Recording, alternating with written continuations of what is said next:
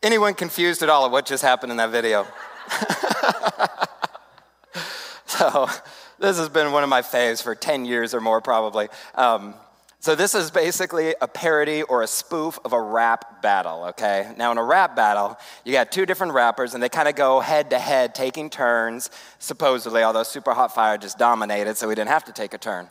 And what they do is they go back and forth, kind of a spitting match, and spitting rhymes at each other, and then by level of crowd applause or cheering ultimately determines who the winner is. All right, so are we tracking? All right. So why did I share this video this morning? 2 reasons. First, because it's hilarious. Second, because as we enter our text today in John chapter 7, we see Jesus and the Pharisees get into a bit of a spitting match of sorts, right? So it's going to make sense maybe later as we get into there. If you have your Bibles, go ahead and turn or tap to John chapter 7. And kind of the main little chunk we're going to be focusing on begins actually with the last verse, verse 53, and goes through chapter 8, verse 11. Now, depending on your translation or Bible type that you may have, you may see some little parentheses before and or after the section that say something to the extent of, this is omitted from the earliest manuscripts. You may think, okay, so is this still legit? Is this still actual, scripture? And I would argue yes. Now, of the 4 synoptic gospels, which are Matthew, Mark, Luke, and John, the first 3, Matthew, Mark, and Luke, were already penned and in circulation before John was written. And none of them actually mention this story. Luke actually does have a couple of the verses in there, but not in its entirety as it lays. And so by the time John came around, for whatever reason, inspired by the Holy Spirit, he chose to include this story from his memory. Church leaders later on at the councils, they canonized it as Scripture along with the rest of Scripture. So people a lot smarter than me somewhere along the way have said, yes, this is still the inerrant word of God. So with that said, we begin reading at verse 53, and it says, "Then they all went home." You are dismissed. Just kidding. No, you're not. So then they all went home. Do you feel like you're entering into a story that's already, there's something that's happened? It's kind of like walking into a movie theater halfway through the movie and being like, wait, what else happened that I missed, right? And so to set the context a little bit of where this story takes place, I do want to scoot back a little bit. Now, Deuteronomy. I didn't know you were going to scoot back that far. Deuteronomy chapter 16 actually outlines 3 major Jewish feasts or festivals that take place throughout the year. Each one of these feasts is 7 days long, and the last one of these feasts that takes place in the fall is called the Feast of Tabernacles or the Feast of Booths, depending on your translation. And these were a big deal, okay, because 3 times a year, Jews from all over the world would make the pilgrimage back to Jerusalem, back to the temple, in order to be there to celebrate in these big things. So the temple is popping a lot more than usual, okay? It'd be like going to the Cardinal Stadium in preseason versus going when it's hosting the Super Bowl. It's like, wow. If that makes sense for anyone. So the temple is popping, but Jesus is causing a little bit of a ruckus, okay? And as we read earlier in John chapter 7, by the time we get to verse 12, we read that there was much grumbling among the crowds concerning him being Jesus. Some were saying, he is a good man. Others were saying, no, on the contrary, he leads the people astray. Yet no one was speaking openly of him for fear of the Jews. Have you ever been in a situation like that? Where there's something incredibly awkward, there's tension building in the room or the environment that you're in, but like no one's afraid to say anything out loud, They're kind of wanting to see what happens. Several years ago, I was coming through the London Heathrow Airport, and if you haven't flown internationally, after you leave the plane, but before you can enter the country, you have to go through something called customs. And I was migrating with the crowds to go through customs, and as we entered the area, we became aware that we were entering into an unfolding story that was already going on, and you could hear yelling. And as we approached, you could see a big man with an even bigger mouth throwing a tantrum, right? And airport security was beginning to encircle him. And unfortunately for me, for passersby, would have recognized this man as being American. And not just because his accent was clearly from deep in the heart of Texas, but also because he sounded loud, obnoxious, entitled, and demanding. And the louder he got, the more security began to circle around, and people in hushed tones were, can you get the nerve of this guy? Can you believe this? But this tension kind of built in the room as we were waiting to see what was going to go down. And that's what I feel happened here in the temple. People are packed in, and they're waiting to see what's going to go down between Jesus and the religious leaders. And by verse 30 of chapter 7, we see that the Pharisees, were seeking to seize him.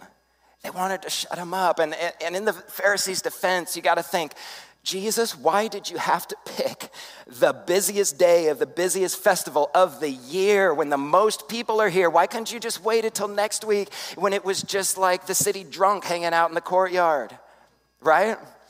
And so he's in there and continues to escalate. Verse 37, on the last and greatest day of the festival, day 7, Jesus stood and said in a loud voice, let anyone who is thirsty come to me and drink.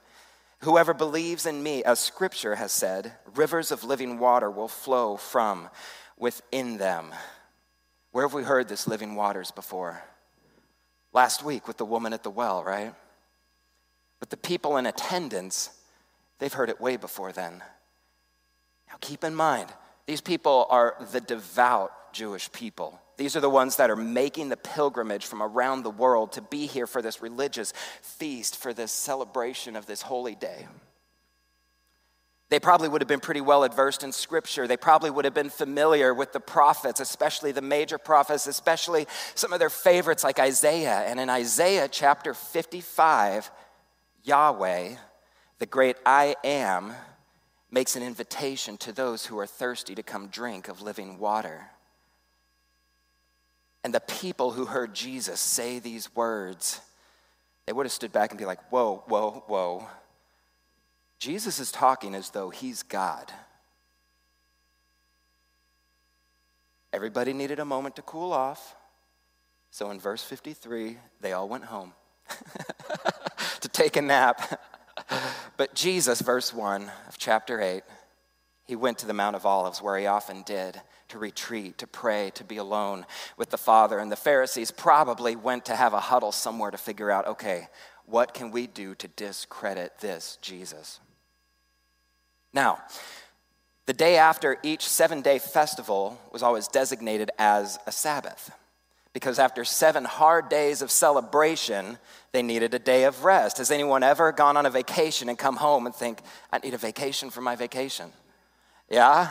So that's kind of the feel. But keep in mind now, we still have these very devout believers from all over the world are still in Jerusalem on this day after the festival. And so naturally, they're going to be back in church on Sabbath, celebrating Sabbath. Where's Jesus? Verse 2. At dawn, he appeared again in the temple courts where all the people gathered around him, and he sat down to teach them. Verse 3, the teachers of the law and the Pharisees brought in a woman caught in adultery. They made her stand before the group and said to Jesus, Teacher, this woman was caught in the act of adultery. In the law, Moses commanded us to stone such women. Now what do you say? They were using this question as a trap in order to have a basis for accusing him. So they were trying to ensnare Jesus, right? They gave him 2 bad options to choose between. One of them, he could either say, no, you're wrong, this woman deserves forgiveness. But if he were to say that, then he would have violated the Mosaic law, therefore discrediting him as a religious teacher. The Pharisees were okay with that. The other option is Jesus could have said, you know what, you're right, she deserves to be executed right here. Which then they would have reported him to the Romans, because at the time the Romans did not permit Jews to carry out their own executions. So they had a bad choice or a bad choice, and either one was fine with the Pharisees. But Jesus had a third way. Now, in order to visualize what's going on, I'd like to call up my intrepid volunteers. Come on up. Come on up. Now, when I was a kid growing up on the Arizona district, going to summer camps at Pine Rock, there was an amazing man. Come on up here. You can stand like over in front of the piano area. There was a man named Jim Cullenber, Reverend Jim Cullenber, who used to tell the best stories. Does anybody in here ever get to benefit from the storytelling of Jim Cullenber? Yeah, the best storyteller, right? And at Bible camp, he would call up volunteers to get to play out the different characters in the story. And if you were really, really, really lucky, you got to be Jesus, right? And so this morning I call up just a couple volunteers to help me out. My beautiful wife gets to play the part of the woman caught in adultery. We're just role-playing, okay? We're just role-playing. Go ahead and stand over here. And these will be the religious leaders. Now, Scripture says that she was brought in and forced to stand. So if you guys can just kind of maybe grab one of her arms here, keep her forcing to stand. So we've got our religious leaders, we've got our woman caught in adultery, and I get to be Jesus since I'm telling the story. And so that means y'all can be the disciples and the other crowd that's on looking, right? And this is how I kind of just picture, for some reason, whenever I picture this scenario, she's always on this side and Jesus is over here. Don't know why. So verse something. Where are we here? Oh, first. So when we look at this picture at quick glance, what's the first thing you notice that's missing? The man. Where is the man? Last I checked, it takes two to tango, okay? But we only have the woman here. Now, the Pharisees, the religious leaders, were referencing Mosaic law. Specifically, they were referencing Leviticus chapter 20, verse 10. And let's read that together. If a man commits adultery with another man's wife, with the wife of his neighbor, both the adulterer and the adulteress are to be put to death. So are you catching here that the Pharisees, by referencing this specific Mosaic law, are already in violation of it themselves because they only brought half of the clan? So why is it just the woman? And I think maybe it's because she was an easy target, because she was a victim. And in this series, when we're talking about John, the Jesus I knew, the Jesus that John knew, Pastor Kurt has also asked the teaching team to kind of find ourselves in this story. The Jesus that I know, the gospel or the good news according to Josiah. When I reference that frame of mind, the woman is one that I identify with in this story. Because I've been that easy target at times in my life. I've been that victim, as I've shared with you before. When I was 5 years old, I was molested by a neighbor. I was an easy victim. We grew up, Dad left home. Mom went and got a part-time job. She started going to night school, and we went on food stamps for a season. And it was kind of humbling. I remember going to school as a 7th grader wearing Mom's hand-me-down XJ900s with the purple threads because they fit, and kids making fun of me. But I was an easy target. When I turned 18 and got that first credit card offer with the massive credit line of $250, and you know I maxed that out in about 4 minutes, right? And sometimes I was an easy target. And sometimes your decisions contribute to landing you in the victim place where you are, and sometimes it's outside forces. Verse 6, but Jesus bent down and started to write on the ground with his finger. Now, we don't know exactly what he was writing. Scripture doesn't say. Some people think maybe he was writing the sins of the accusers. Some think maybe he was just drawing a Christian fish. Some think maybe he was writing Jeremiah 17:13, which talks about those that forsake the living God's names will be written in the dust. And we don't know exactly. But songwriter Joel Houston says he knelt and wrote forgiveness in the dirt because whatever he wrote, ultimately it resulted in this woman's forgiveness. But what strikes me more about Jesus writing in the dirt is not what he's writing, but how he's writing. Have you considered his posture in this? We know the woman was forced to stand, and we know that if she was caught in the act of adultery, there's a good chance that she had little to no clothing on. And by being forced to stand in this public area where the temple is packed, busier than normal, all of her shame would have been uncovered. She had no way to hide herself. And Jesus, by stooping down, I believe he began to elevate her. The word there in the Greek for stoop down is kypto. Can you say kypto? Kypto. Yeah, it's a Greek word, and it's used both times in this scripture for stooping down or bending down. It's the same word used in Mark chapter 1 when John the Baptist tells about someone greater than he who is to come, one whose sandals he is not worthy, to kypto, to stoop down and untie. This posture carries with it a reverence or an elevation of the subject of whom they are talking about. The woman was forced to stand, but Jesus knelt down so she could be elevated.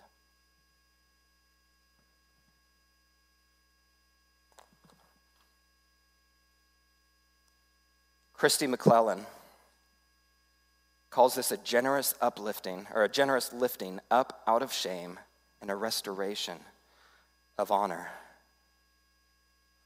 I think last week what Allie mentioned, what Jesus said to the woman at the well, she probably heard similarly that I see you and I love you. Verse 7, when they, the Pharisees, kept on questioning him, he straightened up and said to them, let any one of you who is without sin be the first to throw a stone at her. And again he stooped down, kypto, and wrote on the ground. At this, those who heard began to go away one at a time, from oldest to youngest, but you can just go however you want. Y'all can step down, but leave Jesus, the woman.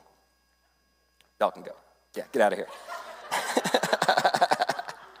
Thank you, though. Yeah, you can stay. So they went away, the older ones to the first, until only Jesus was left with the woman still standing there. And at this point, he's still kneeling. But in verse 10, we read that Jesus straightened up. So now he had elevated her, but now he's going to come eye to eye and he's going to speak to her. And he says, woman, has anyone condemned you? Has no one condemned you? And she says, no, sir, no one. And he says, then neither do I condemn you. Now go and leave your life of sin. Thanks, babe. You can go. But leave your life of sin. She was so nervous about coming up. Thanks, hon. But she came in a victim, and Jesus said, you're no longer a victim. You came here condemned to die, but now you're free. You came covered in sin and shame, but now you're covered in the grace of God. Now go and leave your life of sin. Why? Because Jesus doesn't look away from sin. He always does something about it. You know why God hates sin? He doesn't hate sin because we broke a rule. He hates sin because it breaks us. It fractures us. It demeans us. It diminishes us. And ultimately, it separates us from him and for his great purpose in our life. And let me tell you, church, you were created with purpose, on purpose, for a purpose. But sin gets in the way of that divine purpose.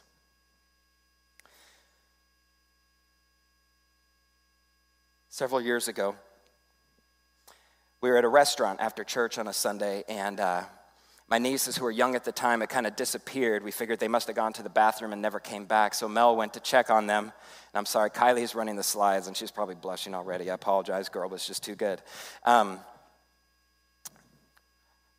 She goes to check on them in the bathroom. She opens the door, and here's what she sees. The girls had obtained several sugar packets from the condiment bar. They had proceeded to then open said sugar packets and pour them out on the floor into beautiful, tasty white mountains. And at the moment she walked in the doors, I understand, she saw them down on all fours, licking the sugar off the bathroom floor.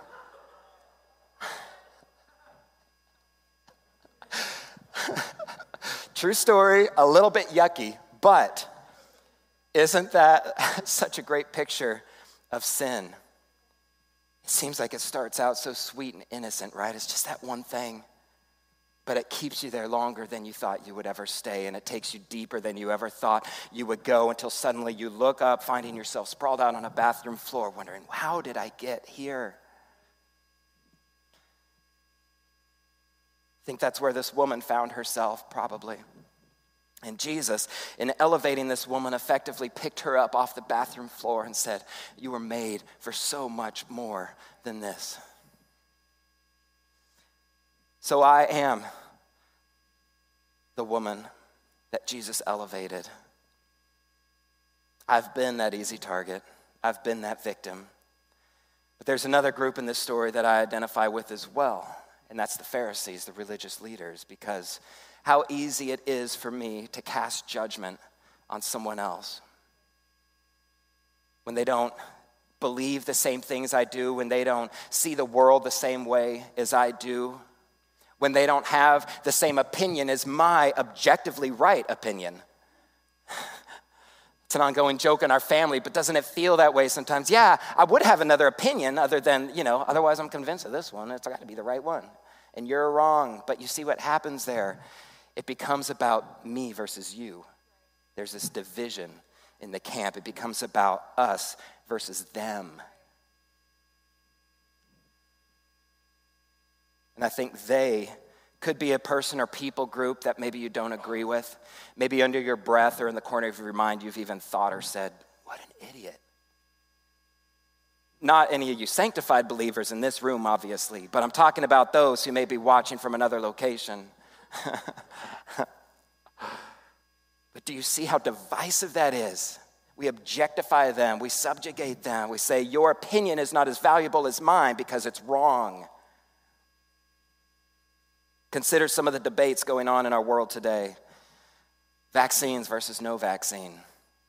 Masks versus no masks. Democrats versus Republicans. Doesn't it feel like they're always fighting? The homeless versus the working, the rich versus the poor. Are they someone who has a different color skin than you? Are they someone who practices a different religion from you? Well, I'm Christian. We're Christian, but we're just going to boycott their business. How easy it is. But it's not just Christians verse, because I think we have a lot of uncivil wars brewing within Christianity. Did you know there are some Christians that think Jesus endorses a particular political party? Did you know there are some Christians that believe a woman's place is in the home and that women should not be allowed to exercise spiritual authority over men? And then there are other Christians who believe that both women and men were created equally to serve in every capacity of the church. Did you know that there are some Christians using scripture to fight other ignorant Christians over things like masks and vaccines? And this is actually happening today, and it's so divisive, and rather than constructive dialogue, it's become this hateful, hurtful, fear-based monologue. In the words of the Apostle Paul, burn in my brain from 1 Corinthians chapter 1, verse 10. And he says, I appeal to you, brothers and sisters, in the name of our Lord Jesus Christ, that all of you agree with one another in what you say, and that there be no, what? Divisions among you, but that you be perfectly, what? United in mind and thought. My brothers and sisters, some from Chloe's household have informed me that there are quarrels among you. And what I mean is this: one of you says, I am of Paul, and another, I am of Apollos, and yet another, I am of Cephas, and still another, I am of Jesus. Verse 13, is Christ divided? Because last time Paul checked, the Trinity was one. God was one. Was Paul crucified for you? Were you baptized in the name of Paul? And what he's saying, he's talking to believers here who have found things to disagree on. And rather than gather around what they have in common, they're choosing to highlight and focus and differentiate and separate, divide themselves based on their differences, whether it's theological, whether it's based on the denomination or church that they're a part of, whatever the case is. And Paul is saying, nuh-uh. Joel and Stu, come on up. They're going to help me with an illustration. So who are they? In his book, Redeeming Judgment, the author writes this: they are anyone that I may hold a physical, intellectual, or moral sense of superiority toward. They will never be as smart as me, as informed as me, as diligent as me, or as right as me.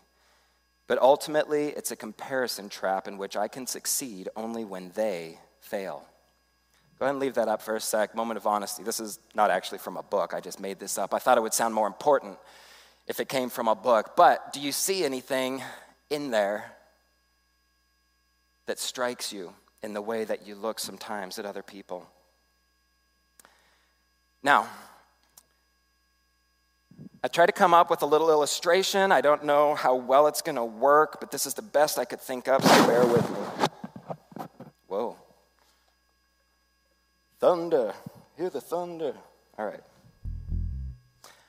We have 3 instruments up here: bass, guitar, and drums. Each of these instruments have a unique voicing on them and sound different, nuanced, and whatever. And when they play, when each one plays individually, you get something that sounds unique. Now remember, I'm not a rapper. Just kidding, I am. But I'm not a bass player, so give me a little grace here. So for example,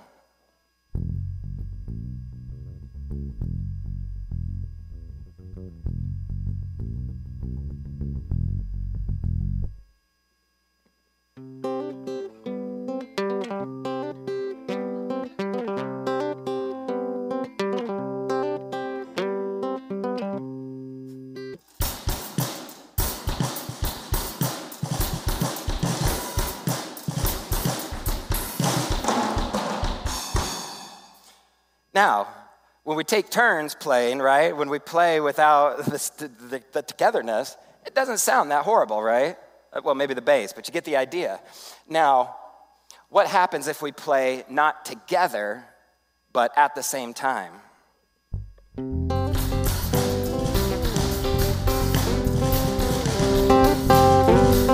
It sounds kind of noisy, right? It sounds kind of like a mess. Because we're not playing in the same key, we're not playing in the same rhythm. We're each playing our own thing, but at the same time. And honestly, it just sounds like noise. And this is what I picture the divided church sounds like to the world. And they're probably thinking, why? Why even bother? No thanks, I'll just turn that off. But what if different instruments, still with their own unique voices, still not playing the same thing, but aligning around a common key and aligning around a common rhythm, moving together, what could happen?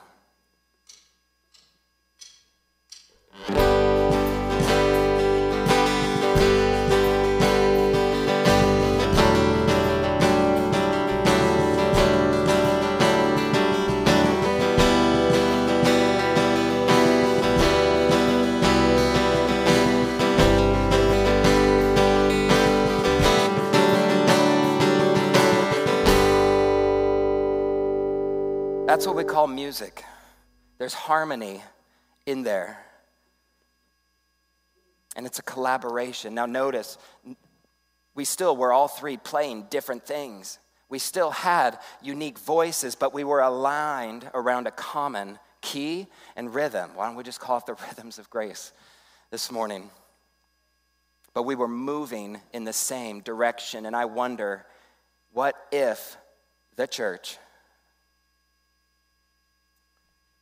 could focus less on where we're different, and yet what we have rather focus on what we have in common, which is one God, one Lord and Savior. We have the one great commission, and if we could move in the same direction, I think that's a movement that a divided world might take note of. So, as we prepare to close this morning, I want to talk to two groups of people in here, and those are the two groups that I kind of identified in this story: the woman and the religious leaders. And for those this morning who may identify with the religious leaders, Stu, you can go ahead and start. I want to ask this simple question: is there a they in your life? Is there anyone that you need to reconcile with? We have been called to be ministers of reconciliation, and I know sometimes maybe someone has passed away and it makes it impossible, right? If you weren't here November 3rd, 2019, during our Now What series, my family stood up here. Well, actually, we sat in chairs, and we gave our story with my dad, my mom, my sister, my brother, and we talked through what it looked like for us over the last several decades when Dad left home and spent so much time in and out of prison, and what it looked like, this story of reconciliation to where we are today, that God has reconciled and continues to reconcile us. And this morning, if that's the word, reconciliation, that's burning in your mind, I would encourage you, go back and watch November 3rd, 2019, to be encouraged in that. Is there an action maybe that you need to take to bring unity where there is currently division? Are there any divisions between you and other believers? How can we learn to disagree well without division? Or as Pastor Kurt has often said, how can we have tension and passion within discussion without separation? Because we serve one God. And so as Stuart plays, he's miming right now, I guess. No signal? Move to another instrument. Don't you love flexibility, right? I'm glad we got some musicians here who can play anything you stick them in front of. So what we're going to do, we're going to take just a moment of reflection. We're going to put a verse up on the screen, Romans 15, 5 through 6. And if this is what God is kind of pressing on your heart this morning, then just in the stillness of this moment, I would encourage you, could you just surrender it to Him? Maybe ask Him to put in its place one simple action step that you can move forward with this week. So let's give this a moment to breathe, and then we'll move on to the next here.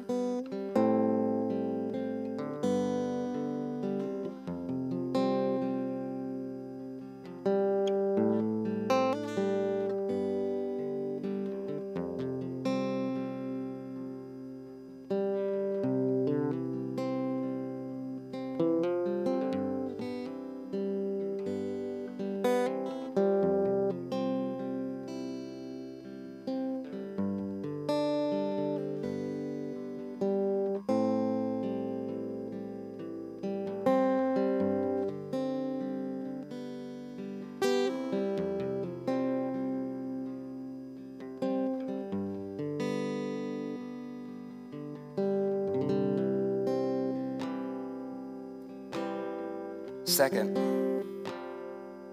for those maybe who find themselves identifying with a woman this morning,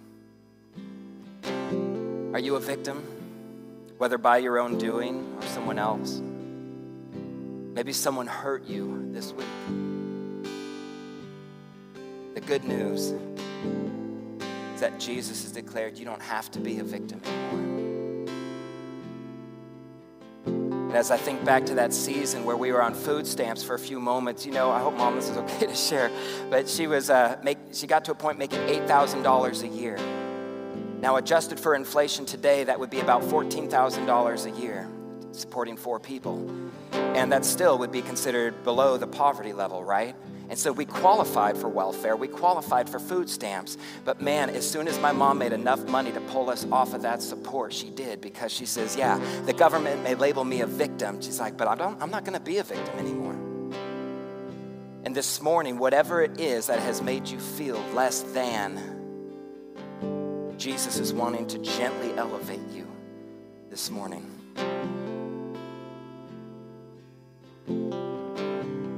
Maybe it's not just that. Maybe it's in the quiet moments where past sins catch up with your thinking, when you're laying down to go to sleep, and you feel consumed by guilt or shame for who you are, or how you look, or what you've done. Maybe you find yourself questioning whether this life is even worth living when it hurts so bad.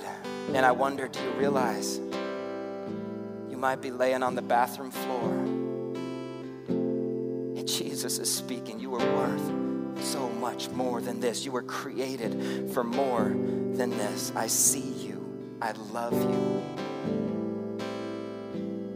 Maybe this morning there's just a habit that's been hanging on and you just need to break it once and for all and be over it. Maybe there's a broken heart in here that just needs to be surrendered to God so he can begin to heal it. Maybe you just need a fresh perspective on your situation this morning.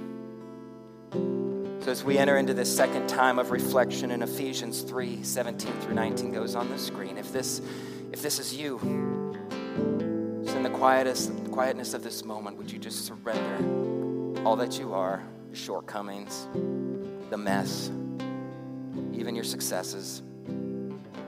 Just surrender that to God in this moment and ask him to redefine who you are.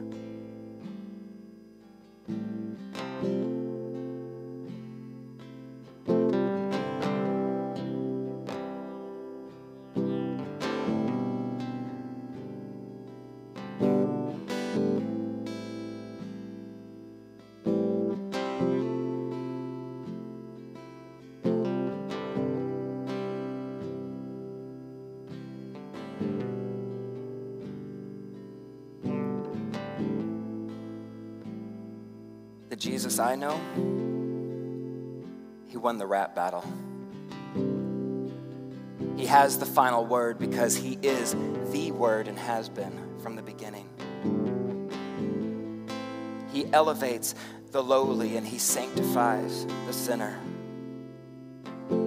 He unifies his people because he is one. And let me ask you this morning, are you his? He doesn't care if you're not perfect. Are you his? He doesn't care if you're a little broken or completely broken. That's as we sang this morning. God uses broken vessels. Are you his?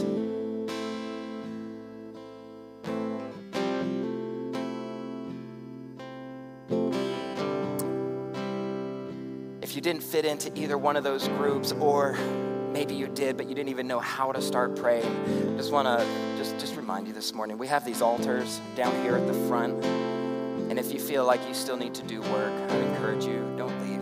Come on down. I'm sure we have people that would be glad to pray with you to help you find where to start. But I want to read a benediction over us, if we could. It's a blessing. It's a challenge. If you'd stand with me this morning in here. This comes from former U.S. Senate Chaplain Richard Halverson. And it says this: you go nowhere by accident. Wherever you go, God is sending you. Wherever you are, God has put you there. God has a purpose in your being right where you are. Christ, who indwells you by the power of his Spirit, wants to do something in and through you. Believe this and go in his grace, his love, and his power in the name of the Father, Son, and Holy Spirit. And all God's people said, amen. Amen. Well, you are dismissed. Again, the altars are open, so if you need to come do some work, please come. Otherwise, go in the grace and peace of our Lord this week.